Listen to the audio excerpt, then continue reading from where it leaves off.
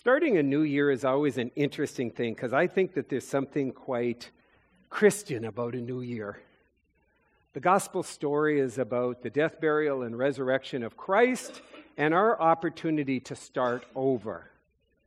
Every single day we do things wrong. My father used to say we sin in word, thought, and deed every day, and that certainly describes my life. We move towards holiness and sanctification, but the truth is that in our very everyday living, we need that grace and we need that forgiveness. And somehow, once a year, having that opportunity to start over sort of symbolizes that, doesn't it? That's why people get so excited about New Year's resolutions and ways of doing something new. So the text that we chose this morning is very intentional. And the ones that we're going to be doing for January and February are going to be very intentional.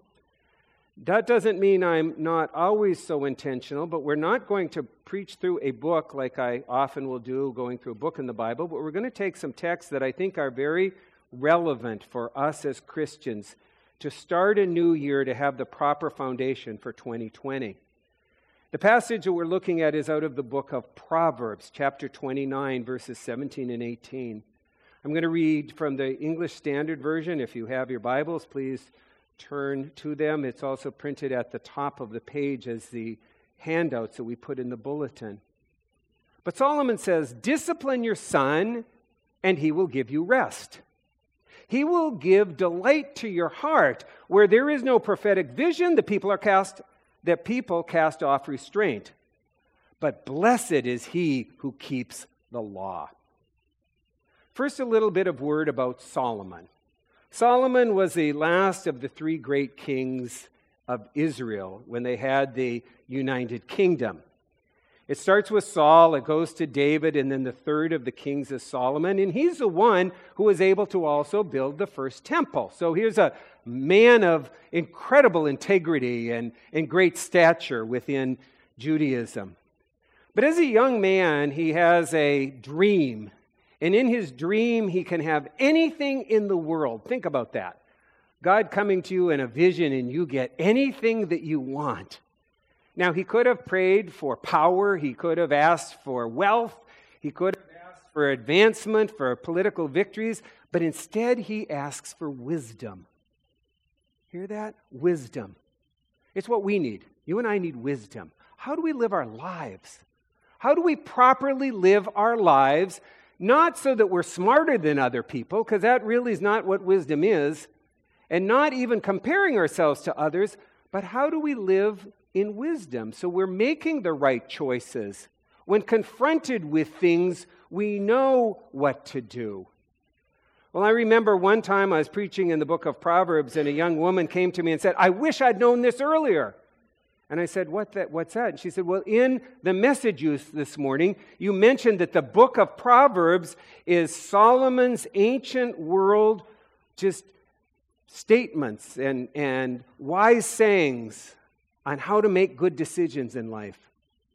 I think of how many bad decisions I made and I didn't know where to turn.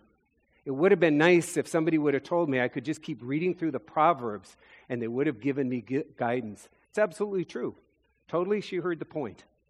The book of Proverbs are these ancient wisdom that continue to be true for us today. It talks about debt. It talks about parenting. It talks about relationships. It talks about peace. One of my favorite ones that Regina used to quote to me when we were early married was about the words that we speak. And it was about that you are like a madman shooting deadly arrows if you don't watch what you say, which she used to say to me, "Honey, remember that proverb, you're kind of shooting some deadly arrows here." It's true. Like a madman shooting firebrands, the text says, or deadly arrows. There's one who deceives someone else and just says, "Oh, I was kidding." It's a wise way to live our life. What we say matters. The words that we use are important. Well, today, the proverb what we're looking at is this one that I just read about discipline and about prophetic vision and about the law. If we get this right, I believe, or if we start understanding this, we will have what's real 2020 vision. Yes, we're in the year 2020, but 2020 vision is what we all ascribe to, isn't it? With our eyesight. It's not perfect. I've learned that over the years, that when they correct my eyes with glasses, because if I take these glasses off, I can't tell who any of you are. I can kind of tell that's Beth Leary in the front row, but that's about it. But I put these back on, and what they try to get me to is 20/20 vision. It doesn't mean I see everything perfectly in the sanctuary, but it means that I can see at 20 feet what I should be able to see at 20 feet. One day I woke up not long ago, and one of my eyes was fuzzy, and I got very concerned. I had my glasses on, and it was sort of all distorted. And I went back to the doctor, and he said, oh, no, something's changed. We can get you back to 20/20 vision. Well, what I'm suggesting is not 20/20 physical vision, but 20/20 spiritual vision. It doesn't mean we're going to be perfect. Do you hear the difference? 20/20 spiritual vision does not mean that you and I are going to walk out of here and live every day just an absolute perfect person. But it gives us God's perspective on how we should live. And that's why we have problems when we take New Year's resolutions. We all know what the problem is, don't we? When I do a New Year's resolution, what do I do with it? I break it. When I break it, what do? I feel bad. Then I start feeling guilty. Then I think, I'm a crazy person just doing the same thing over and over again, and then pretty soon I'm done with it. People have gone through that year after year after year. They start January 1st, they make this absolute proclamation, I am not going to do this year, and by noon they've broken the resolution, they don't know what to do. Vision is different. Vision is what we see and where we're headed. Hear the difference? A resolution says, I'm not going to ever get mad at Regina again, and then 2 o'clock in the afternoon I get mad at Regina. Vision says, I want to work on my relationship with Regina. I want to see that in the next year I grow in my relationship with my wife so that by the end of the year, if things go well, I have a closer and better relationship with my wife. Vision is what we need to be about. Where is God leading you? Where is God taking you in 2020? Where would you like your life to be at the end of this year? How would you like your relationships to be? How would you like your church involvement to be? How would you like your spiritual life to be? And don't just make it settling on what you come up with. Let's go back and see what the Scriptures say.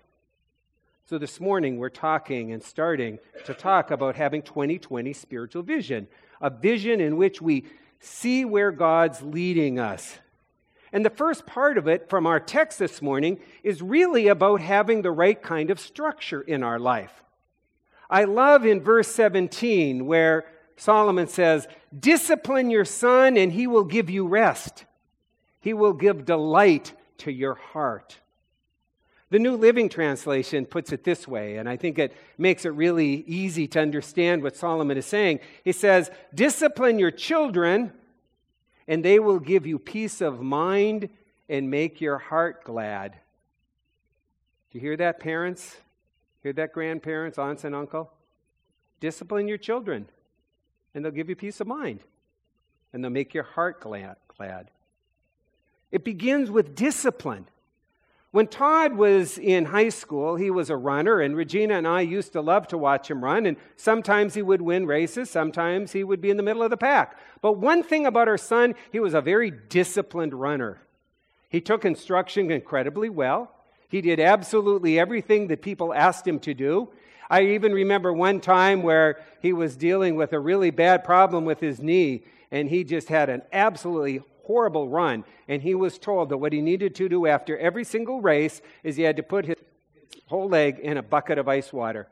And he came home after having this very discouraging race, and I looked at Regina and I said, I wonder how he's going to respond to it. And he went into the kitchen, dumped the ice in the bucket, put the water in, stood there, put his headphones on, put his leg in the water for 15 minutes. Why did Regina and I enjoy watching him? Because he won? No. Because it was better than everybody else? No. We loved to see the discipline. We loved to see the structure that had been built into his life around the way in which he lived. Discipline, the Hebrew word is yashar. It means these things. It means instruct, correct, supervise, and train. It doesn't mean to get angry. Solomon's not saying to parents, get angry and yell and scream at your kids and they'll give you rest. It doesn't say put unrealistic expectations on your children and life will be okay. It says discipline, instruct, correct, supervise, help kids know how to live their lives. Amen, folks?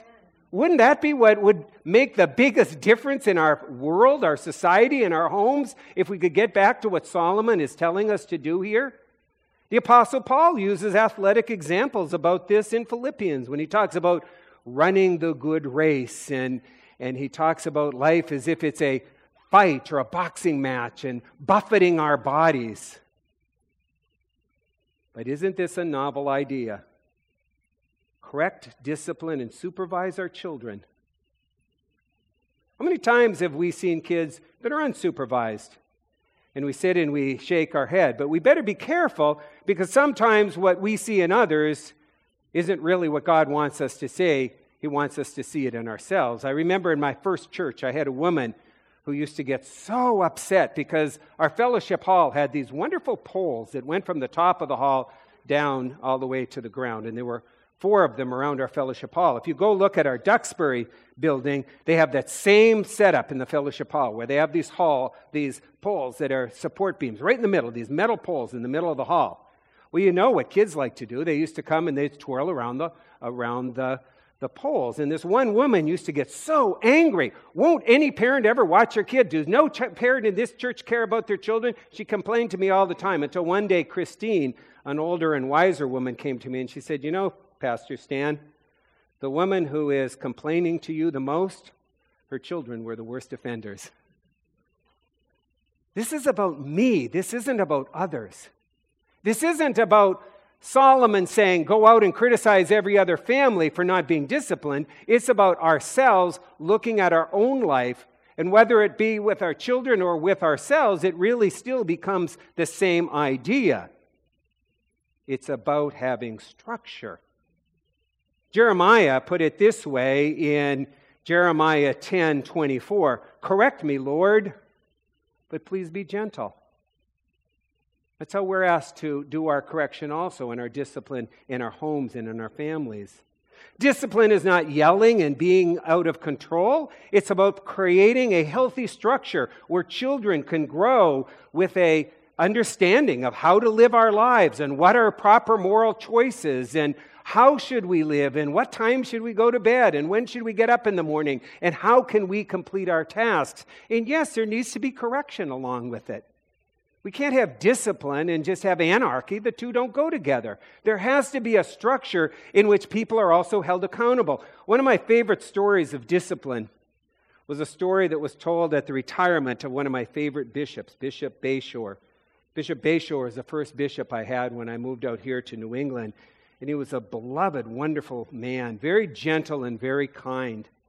And at his retirement, one of the district superintendents told about how Bishop Bayshore was kind, but he always had high expectations.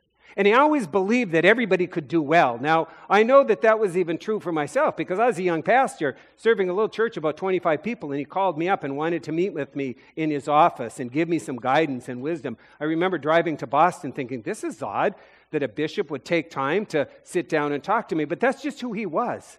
He was a guy who really cared about making sure that the church and the pastors had discipline and organization.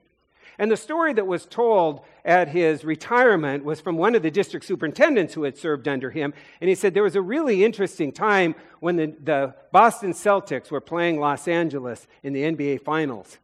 And he said it was an ordination service, and Bishop Bayshore was out leading the ordination service, and he said all of us who were district superintendents were sitting in a back row behind him with headphones on and a little television that we'd hidden because we really wanted to watch the Celtics game. And he said all of a sudden somebody dropped the phone, and the earbud came out, and he could hear it, and he said Bishop Bayshore turned and gave the look. He said he didn't yell at us, didn't say anything mean to us, but gave us a stern look. And he said, you know what? You never wanted to get the stern look from our beloved bishop. That's what I think Solomon's telling us. Folks, have rules and structure that are understandable, that's able to be followed. Discipline your son, Solomon says, and he will give you rest. He'll give you the delight of your heart. Learn the value of structure and discipline and instruction and correction in a gentle manner. No, this is not a resolution. It's a goal. It's a goal. It's a vision. It's where we want to take our homes and our families and our church and our lives. The second one is about revelation. It's not just about having discipline and structure in our life, in our homes, in our church. It's about getting God's revelation. Verse 18, where there is no prophetic vision, the people cast off restraint. Again, I like the way the New Living Translation puts it. When people don't accept divine guidance, they run wild. When people think they can do just anything they want to do, guess what they do? Just anything they want to do. And then people make choices and decisions that don't make them happy. It doesn't make people satisfied and thinking, oh, wow, I've just done all kinds of awful things in my life. Don't I feel good about it? Guilt and pain and sorrow and hurt and all kinds of things happen from it. We had the prayer for a young girl who was killed and a mom and a daughter. I'm not trying to say anything. Obviously, we care deeply about people with addictions. But going to a party and getting just completely drunk and using drugs and getting in a car, that's casting off restraint, folks, and that's doing anything you want. And that's not what we're called to live in our life. Recovery, working with people in recovery, is about learning to have a new perspective coming into people's lives so people understand a better way of living. No, this is not about blaming. This is about vision. The word hazon, the Hebrew word for prophetic vision, is used 35 times in the Old Testament. It's always used as the words that the prophets declare. It says that the prophets declare. The prophets see a situation and there's a problem, and they look at the problem, whether it be with a family or with a society or with what the country's doing, and the prophets get God's perspective and share it with the people. So Jeremiah and Isaiah and Hosea, these wonderful men of God, give God's perspective on the situation. Oftentimes, prophets get their vision in dreams. We understood that even in the Christmas story when we read about Joseph. And he thought of getting rid of Mary, this woman he was engaged to. But God's vision came into his life. He went to bed that night, and the angel spoke to him, said, "Don't divorce this woman. Listen to a different perspective. God's doing something amazing and great." And so Joseph takes her as his wife and names the baby Jesus. Now prophetic vision comes to us through God's word. And it's opening ourselves up to something new. It's believing that God cares about you and cares about your life and cares about this church and cares about our families. So he's got a perspective, and we become open to that rather than all the other stuff that we listen to. Because we're going to leave here this morning and we're going to hear as many negative things as you can imagine about ourselves, family, about our society, and God wants us to have his view, his perspective, in realizing that he's breaking into our world and he has something to say about how we live our lives. A number of years ago, 2004, Regina and I were driving down at the time Route 44, right in front of a sign that said Plymouth United Methodist Church. And at that moment, God spoke to Regina. She said, "I just got this sense." She said, "You should be the pastor of that church." I laughed. I said, "Yeah, go tell the bishop that." I said, "That's not going to happen." She goes, "Why?" She said, I know a little bit about that." She said, "You'd love that. I think they'd really like you there." I said, "Well, Regina, the world doesn't quite work that way, but thank you very much, honey."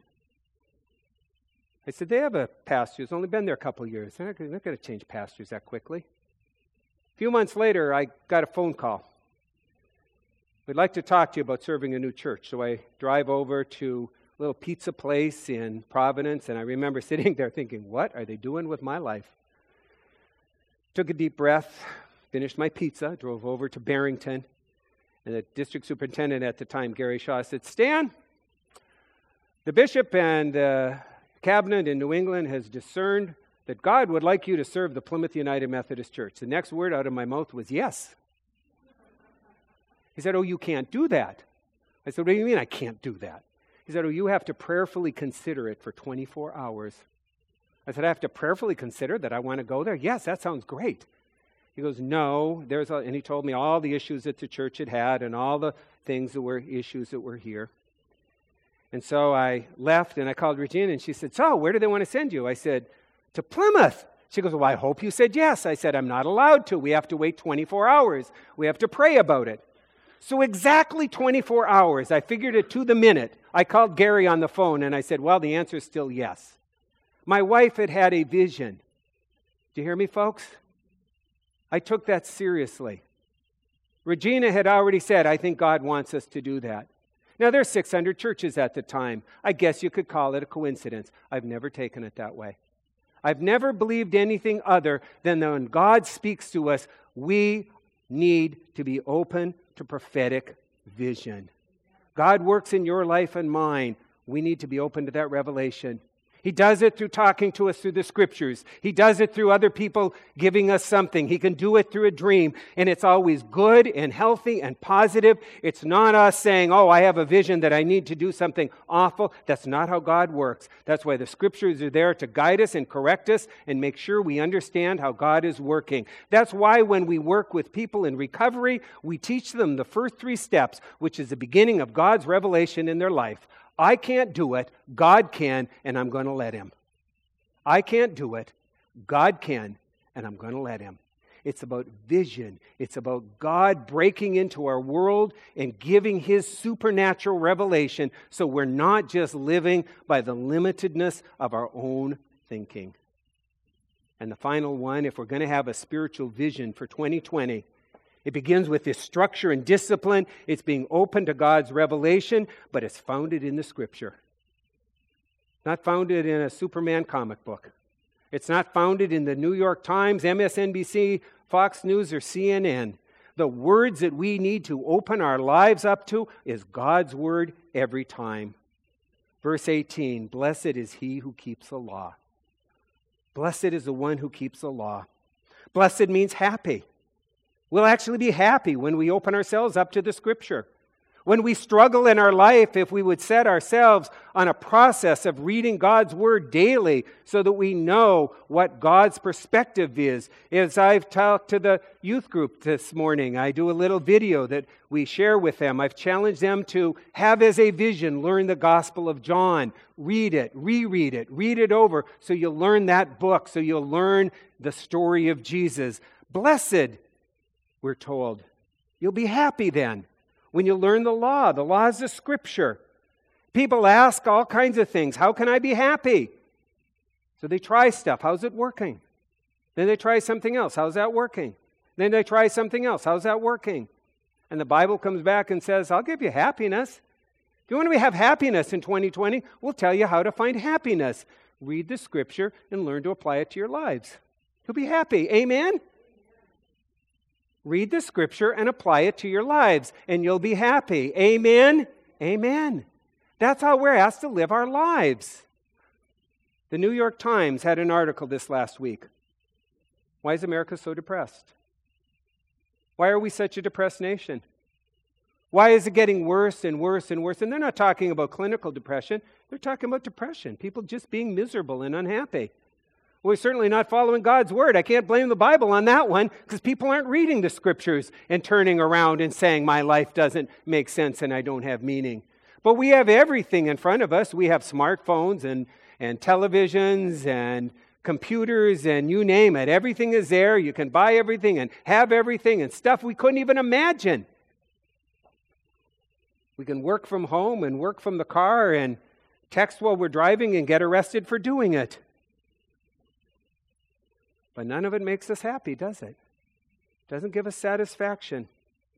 Happiness comes from listening to God and realizing you are a beloved child of God and Jesus died on the cross for you personally. He cares about you personally. That if you were the only one who had gone astray, He gave His life for you and you can have that forgiveness and you can be part of His family no matter what you've done in your life. And now when you're looking for guidance and direction, God will break through every single time. Pray and open yourself up to His Word and live according to the discipline and the standards and the revelation that He provides for you, and our lives will get better. Which is why I end and love the story of Louis Zamperini. Olympic athlete who could run a mile almost 4 minutes. I think he got it down to 4:02. During World War II, he ended up leaving his training so he could become a pilot for the United States, and he was shot down in the Pacific, and he was picked up by the Japanese, and he was put in a prison camp, and he was severely beaten and abused. But his discipline as a runner had gotten him through that time, but he left World War II an angry, bitter man. He was a desperate alcoholic, and he was a person whose life was just an absolute disaster. And then one day, his wife said to him, "Why don't you come to me to this crusade that's going on in Los Angeles?" And he goes, "You think religion's going to help? I don't think so, honey." But he finally decided to go, and he showed up at a Billy Graham crusade in Los Angeles. And as Billy Graham explained that your life can have purpose, and you can learn to forgive, and Jesus forgave you, and you can even learn to forgive others, he said at that moment he gave his life to Christ. And he realized he needed to forgive all those people who had done so many awful things to him. And he did. He forgave them. And he came forward and he gave his life to Christ, and he lived from that point on an alcohol-free, happy Christian life. Made all the difference in the world. That's what we're talking about. We're talking about learning to live God's way, to have God's perspective on our life, to have God's vision for your life. What does it mean in your life to have more structure and discipline? What does it mean in your life to have God's revelation break in? And what would your life look like if in 2020 you committed yourself to God's Word, to truly learning, to make this a year that you have the vision to get to know God's Word better? We handed out 14 ways in which you connect with a faith group, and we certainly have others. If you talk to Pastor David or myself, we'd like to get more home groups started. But I challenge us this year to take that proverb and to learn to apply it to our lives. As we close our service, Lona and Beth are going to come forward if you'd like to pray with either of them. And I invite you, if there's anything you'd like to work on in this coming year, anything you'd like to have God do in your life, to please come forward for prayer, and we will pray for you. And as we sing our last song and you come forward, anybody who would like to come forward for prayer, we'd like to remind you that we're in this together as Christians. We're in this together as Christians. Let us pray. Heavenly Father, thank you for your love and for your grace. We thank you for your goodness and for all the things that you want to do in our life. 2019 could have been a great year for us. There might have been a time when we have some disappointments. But help us this year, not to make a resolution to put all that behind us and do different and then just fail, but to have your vision on where you want our life to be, how you want us to live, how you want us to go. And if there's something we need working on, we pray that we could commit it to you. We pray for your healing, for your comfort, and for your peace. In Christ's name we pray. Amen.